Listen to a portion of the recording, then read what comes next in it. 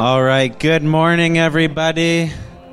It's good to see all your beautiful faces here this morning. So we are going to jump into worship this morning, and I want to challenge all of you to bring everything that you have.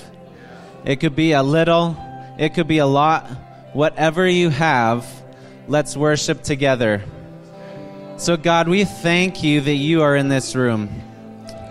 We thank you that your presence arrived here long before we did. We thank you that hearts are being stirred, that healing is happening, that things are moving, God, that your wind is blowing across this room. That your wind is blowing through homes, through our community, and across this land. And God, as we lift our voices this morning, we just ask you to come. Come and have your way. So there's an interesting dynamic going on right now. Do you feel like we started to hover? It's like if you're in a river, you hit this eddy. Okay, why? Because you have to learn to wait on the Lord. So when you're waiting on the Lord, and we're going to get into this later, this is interesting to me. When you're waiting on the Lord, it's not a time to do this.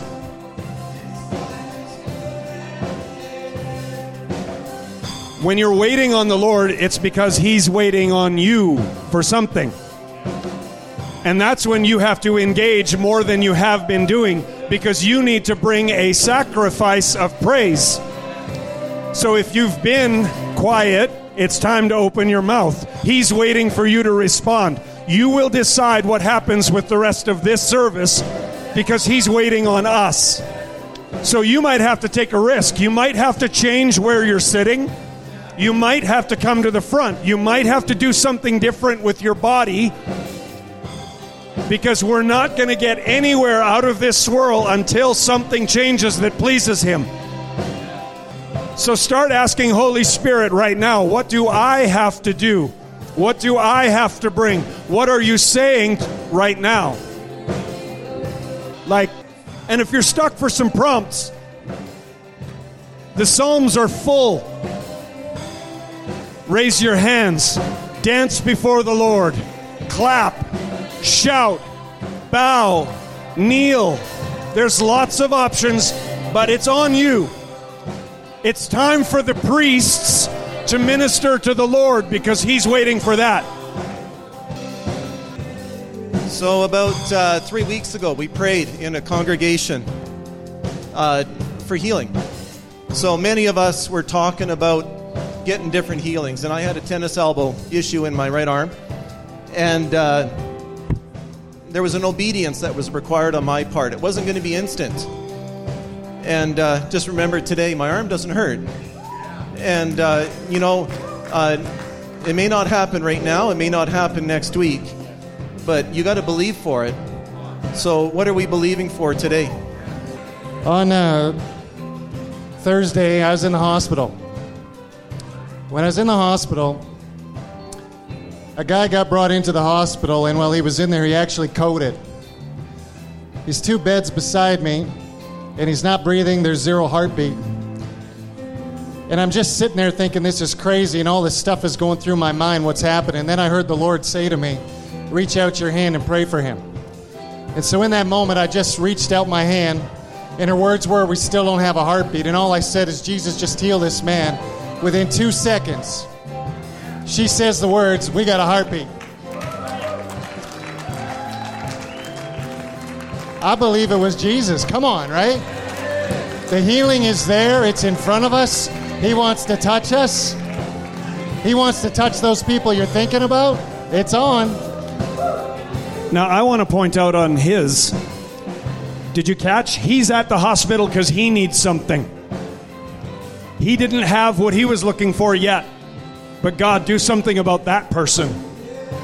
Okay, so it doesn't matter if you've got something that you need the Lord to do for you.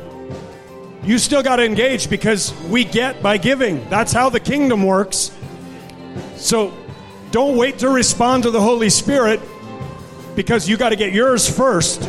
Respond to the Holy Spirit, and all these things get added after.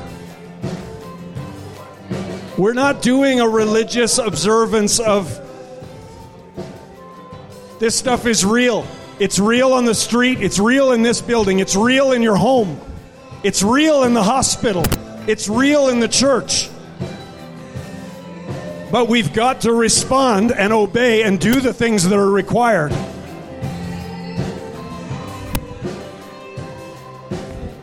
So let's go a few more minutes with worship here.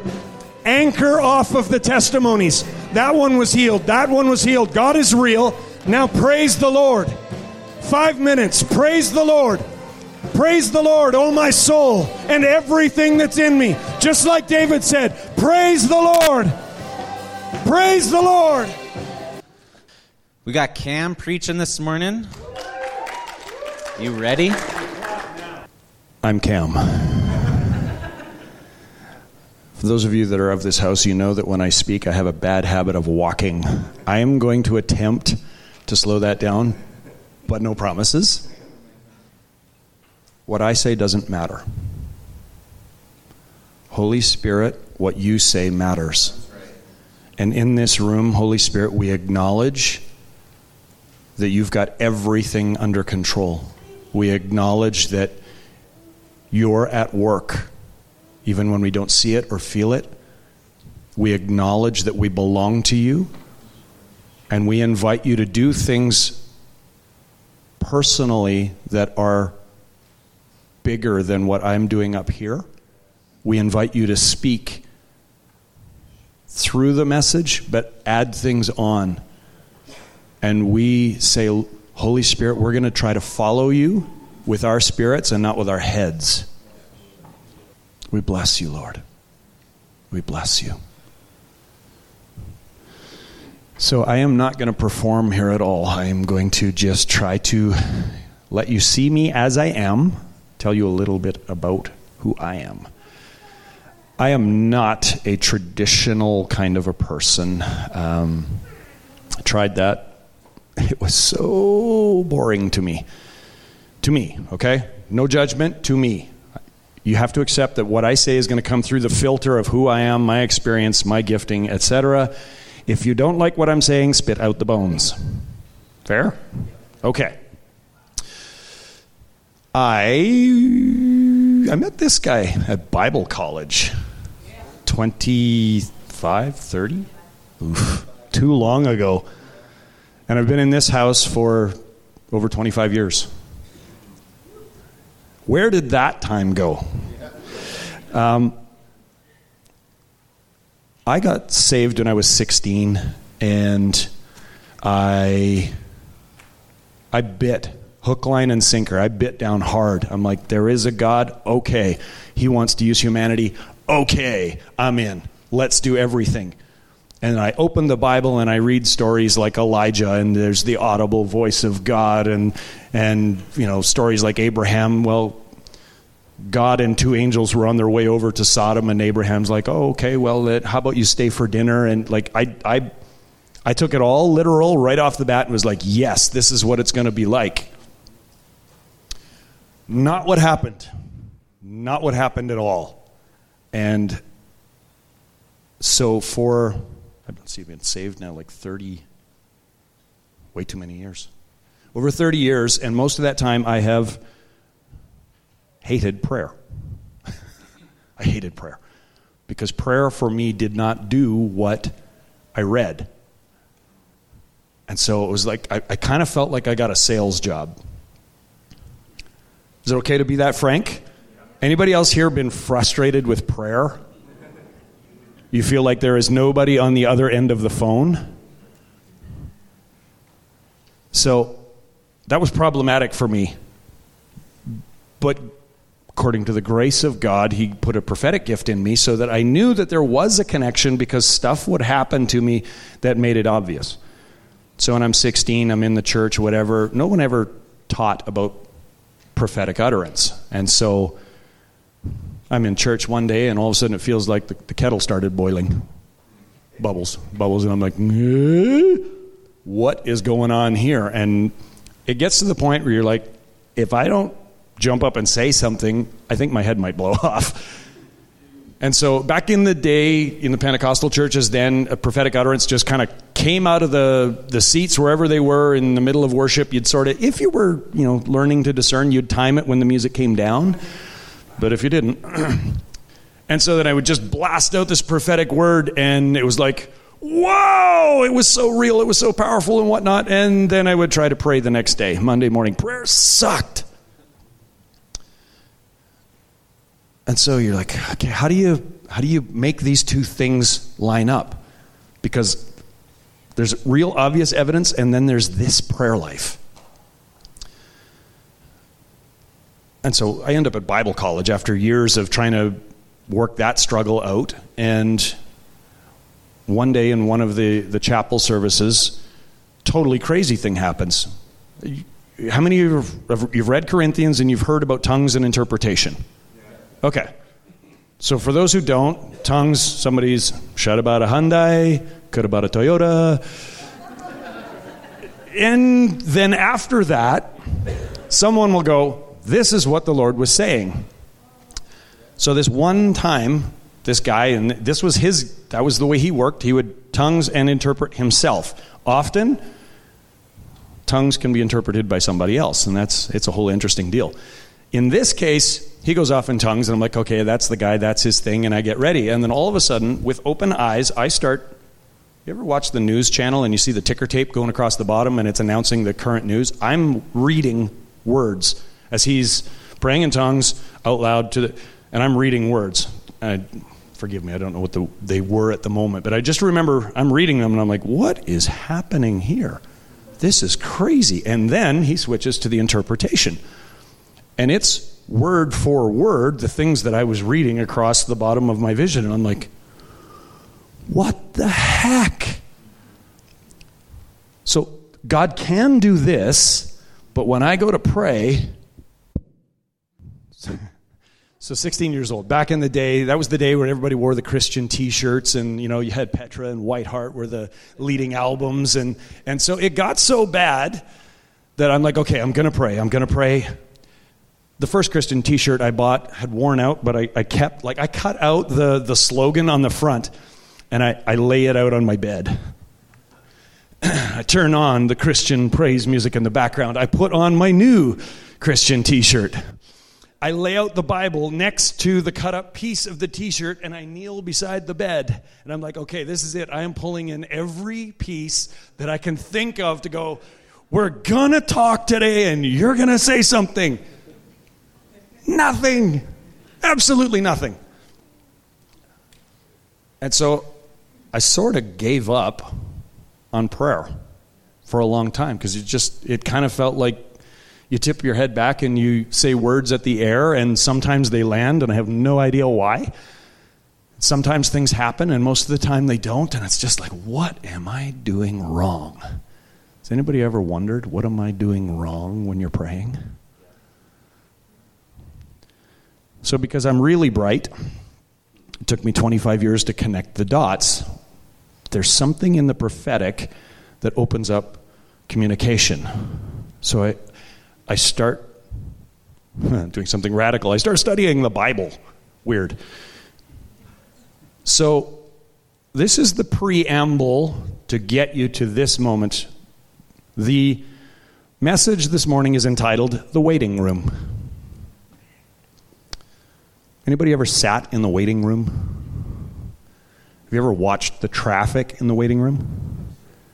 Sometimes if you picture a doctor's office, there might be 20 people sitting there and they've got their time slots, and if the doctor's on time, great, but mostly they're not. So you don't know how long you're going to wait there.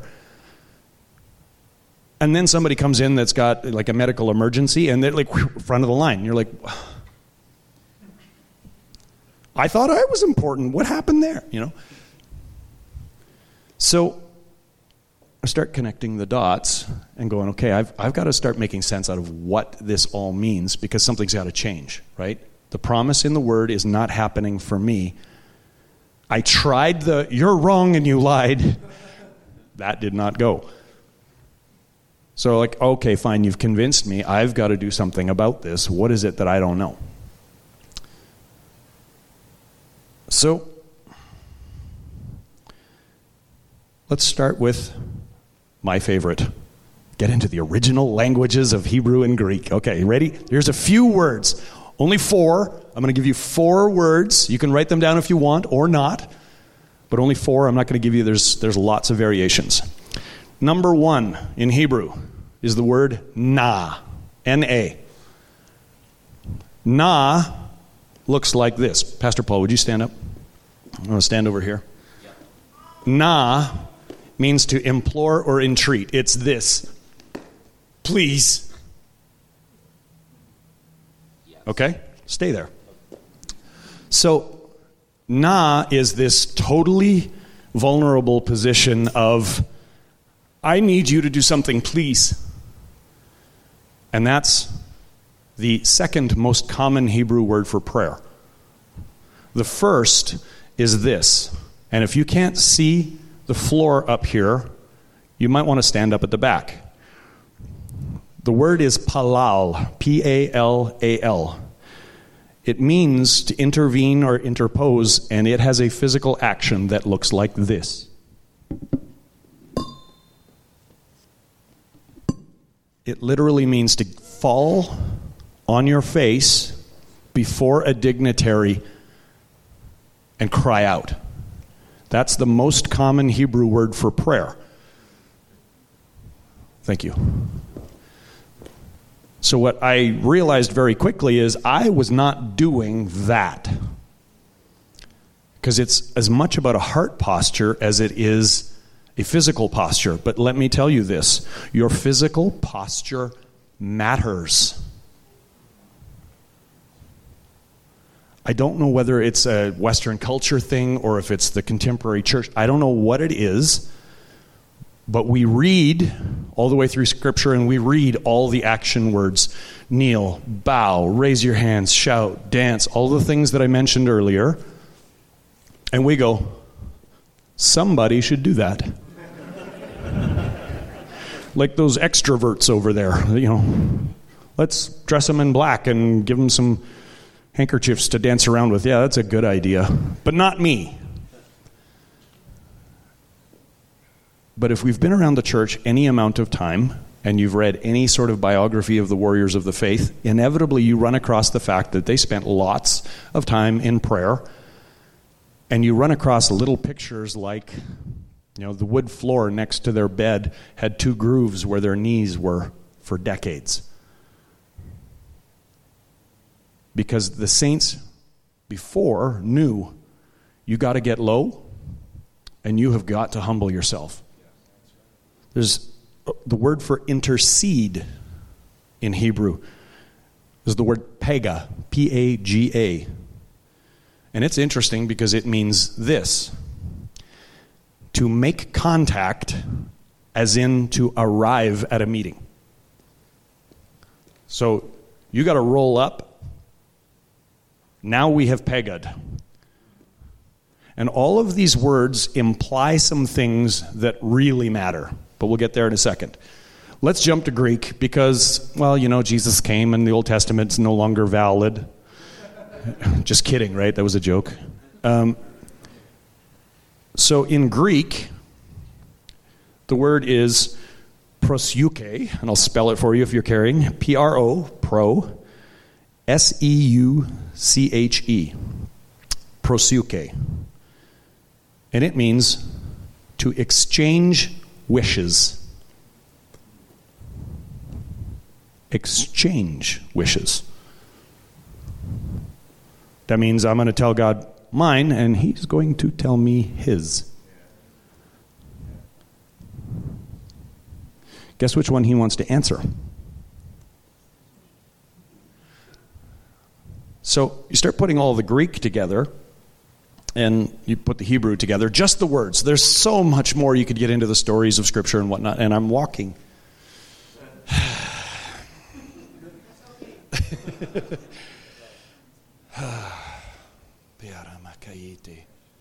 I'm not lost in this, so if I pause, it's like, okay, Holy Spirit, recenter, take the room.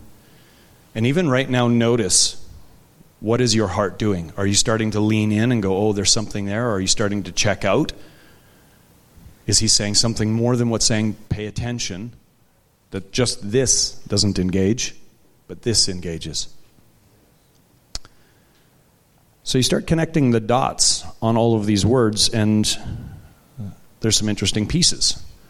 So when you put palal and na and pega and prosuke together, you end up with, it's a meeting. You're going to a meeting, and a meeting needs three things. Okay, ready? Number one, a meeting, any meeting, human meeting, whatever it is, a meeting, number one, needs a central location. You're going to meet. These days you might meet in a chat room, you might meet online on Teams or Zoom or whatever, but you're meeting in one location. Second thing, you need two parties. You ever been in a chat room by yourself? I mean, I can carry the conversation for a while, but you know. So, one location, two parties, and the third piece is conversation. If you don't have all three of those, you haven't met. And each of these words implies a meeting. And that's how we arrive at the waiting room. So let's go back to the doctor's waiting room for a minute. And if you've been there and you've sat in the chair, your number might be up next. And if you leave the room, have you met the doctor? No. Imagine that you had been defrauded of $10 million and the police did all their work and they caught your best friend who did it, and it's all going down at the courtroom, and you jump in a cab to go and you start telling the cabbie all about what happened and how, you know, and here's all the evidence and whatever, and the cabbie drops you off on the steps of the courtroom and you don't go inside. All of that talking that you did to the cabbie meant nothing. It has to happen in the place where it matters. Now, this seems obvious to us, and I mean, it took me 25 years, so I'm not the brightest bulb, okay? But the waiting room is where, at least in the West, Christians struggle because we don't know how long we're supposed to wait. Now, when you look at Scripture and the various stories, you find that God makes people wait a lot. A lot. So, here's just a couple of examples here. If I can find them again. Okay, well, let's consider Exodus 24. Moses and Aaron and Hur grab 70 elders and they go, okay, we're going to go up to the mountain and meet the Lord. Level 1, everybody arrives for dinner. And it's awesome. And there's this description about when the Lord appears and there was a floor like blue glass, clear as heaven and whatnot. And they all ate with the Lord. And that was cool. And then Moses and Aaron and Hur go up higher. And they leave the 70 behind and they're going to go for the second stage of the meeting. And then, the second stage, Moses alone can go on, and he says, wait here till I come back. Anybody remember how long Moses was gone?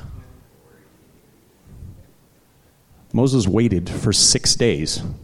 Can you imagine being on the side of a mountain for 6 days waiting for your boss to come back? Is he dead? Did the Lord kill him? Did a ram headbutt him off a cliff? Like, what happened to Moses? Was it Moses that had a problem that couldn't get into the presence of God? Or was it God? Like, we don't know that part. All we know is that it took 6 days. How would you have done if it had been 6 days? What if God never told Moses, you have to wait here for 6 days? What if he said, wait, ...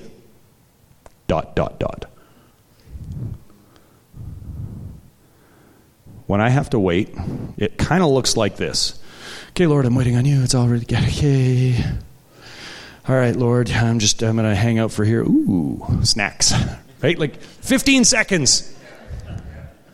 If Jen was here, she'd be about the same, I'm sure. And that's my problem.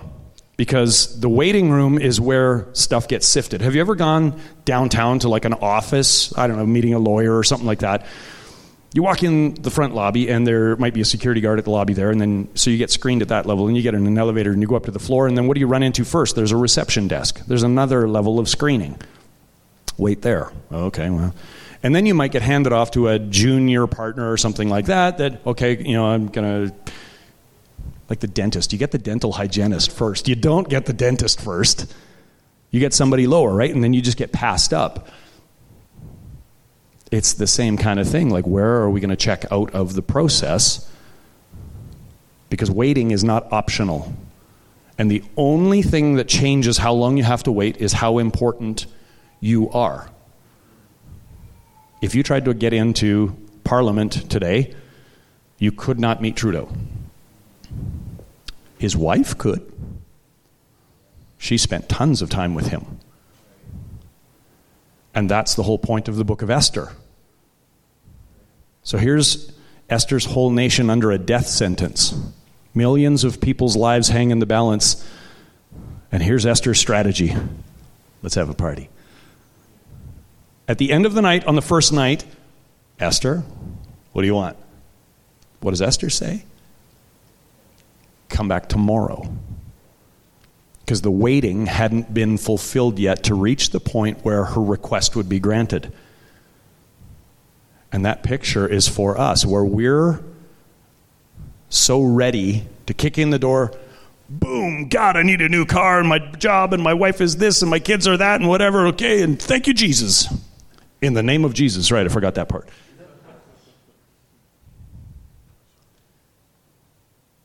And I'm convinced that the longer we're in the faith, the less tolerable that gets to him. And so I'm saying some uncomfortable things because part of the prophetic is to get to God's side of the equation and see it from how he sees it. From another vantage point, we're all children of God and we're loved, and that's all true. But there's also the side of God that goes, I'm sick and tired of your festivals and your sacrifices and your songs. Get out. That's in the book. It is written. And we don't get to pick which pieces apply to us.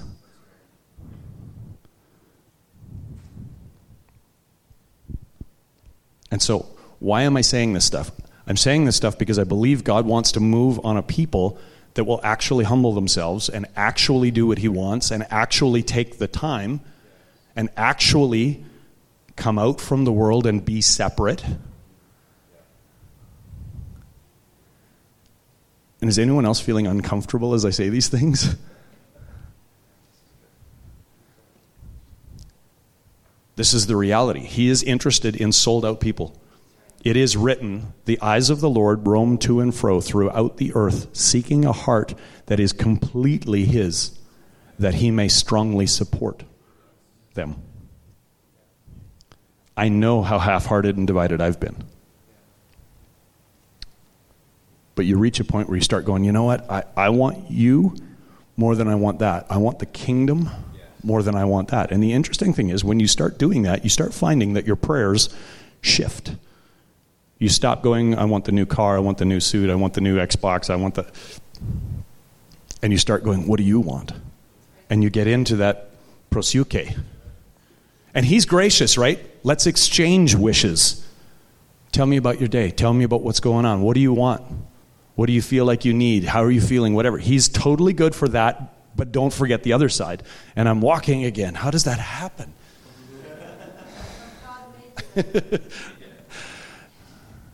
And that's where we're at, is he wants the whole earth. He wants every nation back. He wants the kingdom everywhere and his presence everywhere. That's his desire. And he will answer prayer in line with that more than... Now it feels weird just leaving my feet still.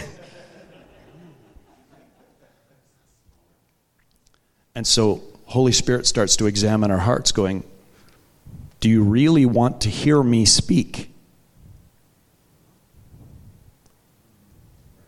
Have you got one of those friends that only ever wants to talk about what they like? And they can talk for hours about some abstract online chat room thing that you're like, okay, whatever. Conspiracy theories. For a while I was in it, so I can joke about it, whatever. I got in. I picked up a spirit of fear for a year because of that. Careful what you search for. But you get locked into this thing, and that's the only thing you think about, and it's all that you care about, whatever. And a person who's having a conversation with that kind can't get a word in edgewise, because that person is always looking to cut back to, here's my thing, though. Oh, you said a word. That means it's my turn to talk again. And how much are we like that with God?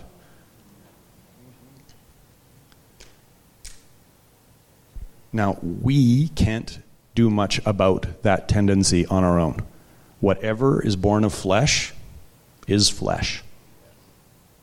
Flesh cannot deal with flesh. It's impossible. You can't discipline yourself into it. You can struggle. You can try. And the only point in trying is to get to the end to realize, I can't do this.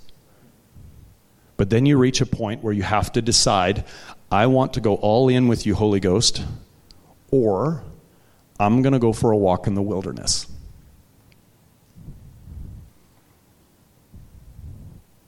And you don't know how long that trip might be. I took a trip once, about 10 years ago in business. I was supposed to go with Mark to Russia, and the Edmonton Arena was closing.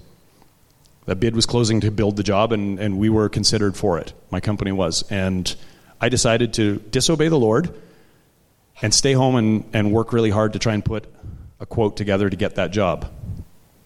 Didn't get the job, and spent a year wandering the wilderness going, God, why can't I hear you? God, how come you're not talking to me as much? And then at the end of that year or so, you make it back around to the point of the mountain that you started at, and you're like, okay, would you like to try following me, or would you like to do this on your own? Lesson learned. Okay, Lord, let's do it your way. And that challenge is for each and every one of us. It's no longer I who live, but Christ who lives in me. Does he get what he wants, or do you get what you want? Because the pressure is going to turn up until you make a decision that is pretty final. Pressure's intensifying out there.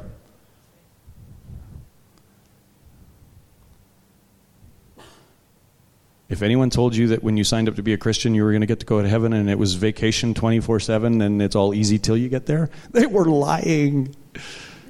Between here and there is death. Constant death. Death after death. Just when you thought you were done, more death. That's what you signed up for, and that's what you have the option of bailing out on.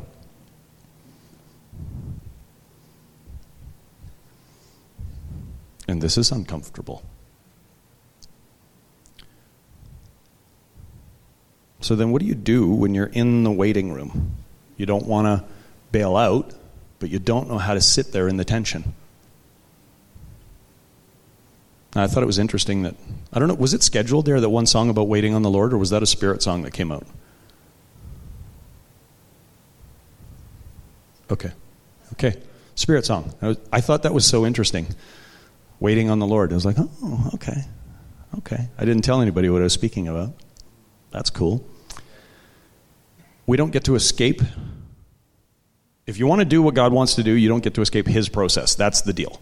So there you are, you're in the waiting room. Acts chapter 2, 120 people go to the upper room, and they're there. And what Jesus said was, wait until Holy Ghost shows up. There was no timetable. 10 days. I imagine that somebody left at like 9 p.m. on day 9. That's just what my brain does. And then they came the next morning at like 11 a.m. and they were like, whoa, what's going on? What happened? Fire on your head? Wow, that's great. Can I have some?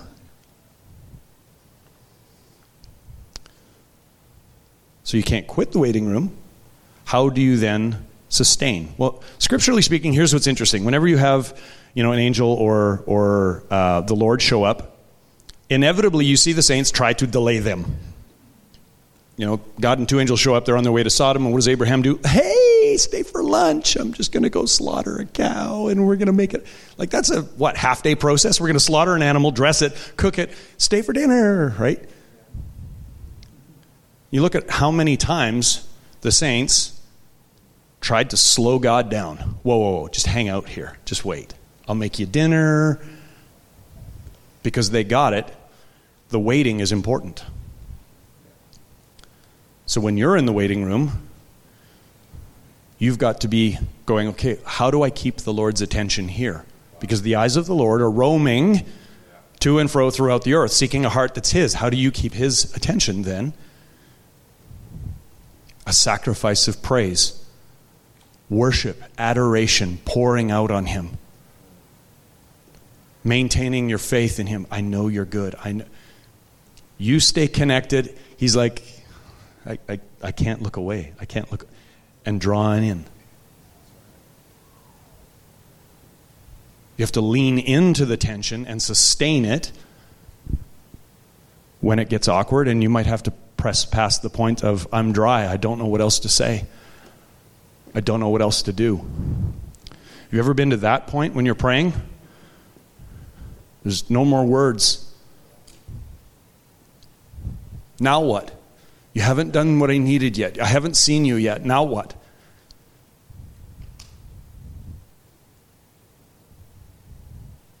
And there's where death begins. So one of the things that I learned by connecting the prophetic to prayer was stop praying the things that I'm thinking about and start asking questions. What are you looking at? Where are you right now?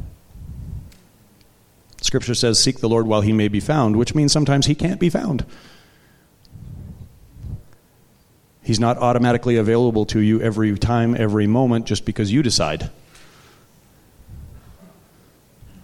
And so needing to change positions, change your posture, change your schedule. Why do people travel to events? Because they're sacrificing. Are you willing to pray this right now? Holy Spirit, I grant you permission to touch my life. I feel like He's starting to put His finger on things that are the treasures in our arms. I'm keeping this one. Holy Spirit, I'm asking for a shift on the lives of the people in this room. That anyone who says, I want to do what you want, anyone who's at a place where they're battling to get past the thing so that they can get on with it with you, I'm asking that you would do something inside that shifts the balance. We're asking for an impartation of the love of God. We're asking you to put something inside us that believes strong enough to get over that obstacle. I'm asking, Holy Spirit, that you would take some normal people and make them radical people. From our midst, would you raise up people who don't care anymore about this life, that they've got to have you? Because here's the deal. His presence is where His face is looking. When you read in the name of in the Old Testament, the idea of the name was synonymous with His face. His presence and His face, where He's looking, were the same thing. So is He looking at you? Do you want Him looking at you? There's a time coming when Ben will cry out for the rocks to fall on them and hide them from His face, because they didn't want to deal with it. They weren't going to bow. They weren't going to, and then there was no choice.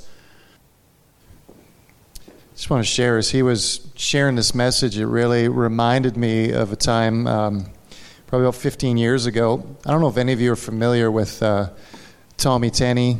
Years back, he had written a book called God Chasers, right? And I read that book, and it actually was a book that really inspired my journey.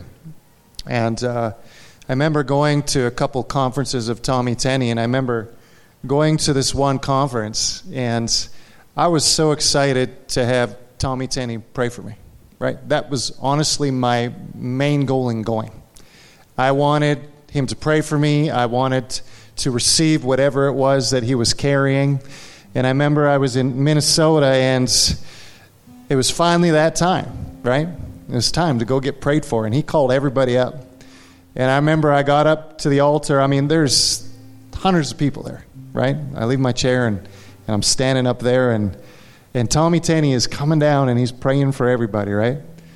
And so he is laying his hands on everybody's head, and some people are falling down, some people whatever. God's just blessing them. And he's going down the line, and he's going down the line, and all of a sudden he gets to me, and he's about to pray for me, and I'm really excited. And as he goes to pray for me, he stops. He skips me. I kid you not. And he prayed for everybody else in that row. And then he does this, right? I'm sitting, say, where Jim is by a few ladies. And all of a sudden, Tommy walks all the way to the aisle that I was literally sitting in. And he prays for the two ladies that are still sitting there. And then all of a sudden, a fellow by the name of John Kilpatrick, I'm not sure if anybody is familiar with John Kilpatrick. He was part of the Brownsville Revivals. I mean, he comes up, and he comes to pray for me. And in my head, I'm saying to myself, I don't want this guy to pray for me. I want Tommy Tenney to pray for me, right? And there's something inside of me all of a sudden just really ugly that I realized was there, right? And there's something in our nature, something selfish inside of us, even when we come to church, right? Of wanting to seek the hand of man, wanting to receive something. I want this for me. I want this moment to be about me. Well, Tommy Tenney went up a little later on, and this is what inspired this, because Cam was talking about the positions of prayer. And Tommy Tenney said this. He said, there's one position where our heart is above our head, and it's when we're lying prostrate on the ground, when our head actually no longer is part of the equation. It's all about our heart, and it's all about Jesus. And it's not about any of this other stuff. And so I'm taking the message he's saying, because there is a part of us, we do quit. We do get discouraged. You know, sometimes we do the church stuff out of duty. We come today, maybe even that's us today. It's, I should do this. But there's something there where if God can get our hearts above our heads, where I'm not thinking about me today, where I'm not thinking about my needs, I'm not thinking about what I can get from the minister, what I can get from anybody else, or even what can I get from him. Can we actually just come to that place? And I believe there's a blessing in it. It's not about me anymore. Remember that song? It's all about you, Lord. Can we find that place where our hearts are just passionate for him? The love for Jesus supersedes the need that we have for anything else on the planet. Because that's really the call, it's the cry, it's the desire of his heart, is that we would just love him. And in fact, when we do that, right, we know what the scripture says, right? All that other stuff will be taken care of. So I don't know if you have a way to end this. Anything coming to your head? Yeah, okay. Because that's what I was feeling. Is maybe it's just that moment where we just humble ourselves today. I don't know. Maybe this is your first time coming to Community Church, and we want to welcome you here, right? We truly do. There's some faces. I don't really know some of you that I'm looking at, and I'm so excited you're here with us. But in this moment today, right, whether we know each other or whether it's the first time we've walked into this building, hopefully we're all here for the same reason. To meet with the King, right? And so maybe we do. We take these next 5 minutes and we just try to supersede anything our heart's trying to tell us to do, our minds trying to take us to these other things we got to do today, and maybe we just lock in with him for the next 5 minutes. Maybe some of us do need to come to the front and literally lay prostrate. Get our hearts above our head just for 5 minutes. You don't have to. You can sit in your pews. You can do whatever you need to. But I just feel, let's just get before him. And like Cam's saying, this is just 5 minutes. What if it's 6 days? What if it's 6 months? Right? Are we willing just to sit before the King? Oh, man, eh? I want to. One last thing. This message is actually good news. I was just struck sitting down here. Here's the good news. The Lord is giving a message that is addressing the possibility of change because there's a possibility of change. He wouldn't throw something out that was like, you're hopeless and you struck out, too bad you missed it. Here's what missing it means. This is an opportunity for something to transform. That's what's happening here. The death leads to a resurrection. So if you're feeling the Spirit of God prompting you at all, let's do it now. Respond to the Lord. Kneel, lay down. If you got to go, you got to go. That's fine. But Kurt's going to play for a bit. Looks like Miranda's joining here too. So obey the Lord, whatever he's saying to do. It's interesting that Chris talked about Tommy Tenney, who wrote another book called One Night with the King. And it's actually about Esther. And the recognition is that Esther, remember that she was the king's wife. And she did have a request, but actually realized that it was more important to just spend that first night with the king. And he was so stirred after being with her that he couldn't even sleep that night. And there's a really fun story that comes out of that, as he had the records read to him and ended up honoring Esther's cousin, sort of dad, Mordecai. But the big thing was that Esther recognized that it was more important to win the heart of the king, to be in intimacy with the king, than it was to bring her request quickly. And that's true for us as well. Can we actually turn our hearts to the king first? Something really interesting about Esther, if you read the book of Esther, you'll realize Esther wasn't some slave girl who was effectively forced into a marriage and being raped by the king. And I'm sorry to be so blunt. No. Right from the beginning, she turned her heart to the king. She asked the king's servant, what does he like? What does he like? God gave her a love for the king.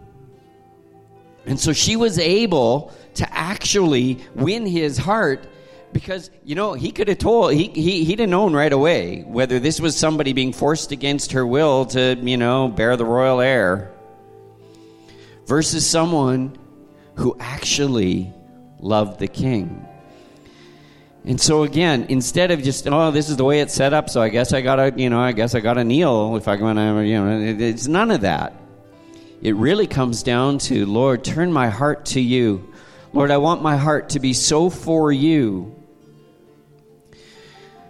And the truth is that really her desires were in line with his desires. Because he didn't want all of her people killed. That would have included her. And he loved his queen. He loved his bride. And as his bride, we're able to come to him that way. And we're able to have our petition, but really, the petition's got to be secondary to just wanting to spend the time with the king. Just wanting to be intimate with the Lord.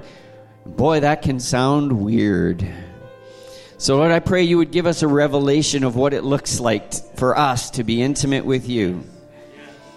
Especially as guys, to be a bride and to want to be intimate with you, Lord. Give us that heart, Lord. That we would enjoy the wait. That we would enjoy the wait as we woo our lover. Yeah.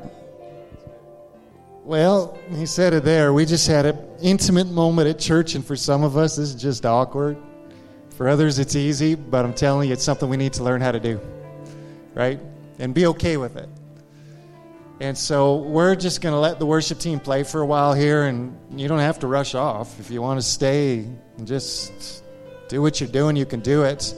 But if you need prayer, we don't want you leaving without being prayed for. We have a team, and if that's you, I want you just to come up right away. Those that are going to be praying, we want to pray for you before you leave, because we know there's needs in the house too. So why don't we just stand to our feet? I just want to pray a blessing over you. And if you are new, I don't want you running off right away. I'm going to try to make it over to you. I'd like to shake your hand and welcome you to church, and we're glad you're here with us today. But Father, it's all about you. That's it. It's all about you. And so, God, we have our stuff, and we just bring our stuff, and we lay it down at the altar, and we say, Jesus, just teach us just how to be with you, how to love you, how to walk with you, how to trust you. That even in those seasons where we're praying and we're praying and we're praying and we don't feel like you're listening, that we don't quit, that we just continue to pursue, we continue to walk with you, we continue to love you, because you are worthy of that love. Bless each one in this house, God, that no one would leave this place without knowing today that the Father in heaven sees them, loves them, is reaching his hand down to them right now and wanting to touch them. He sees their needs. He sees the needs of their kids. He sees the needs of their parents. He sees the needs in their community. He sees the very things they're hurting with. He sees their frustrations. He sees their angers. He sees all that stuff right now that we sometimes hide when we walk into the doors of a church. He sees it. And I see his hand right now saying, I'm going to touch that. I'm going to speak to you. I'm going to help you with your frustrations, your anger. I want you to ask me those questions, and guess what? I'm going to answer those questions. Seek me, and this stuff will be resolved. Seek me. Don't lose hope. Keep fighting. Keep pursuing. Don't allow your mind to win. And that's where it is, man. Get that heart above your head. Don't allow your mind to win. Right? So bless each one in Jesus' name. Can we say amen to that? Amen. Bless you and have a wonderful Sunday. Again, the altars are open. Come get prayer. Amen.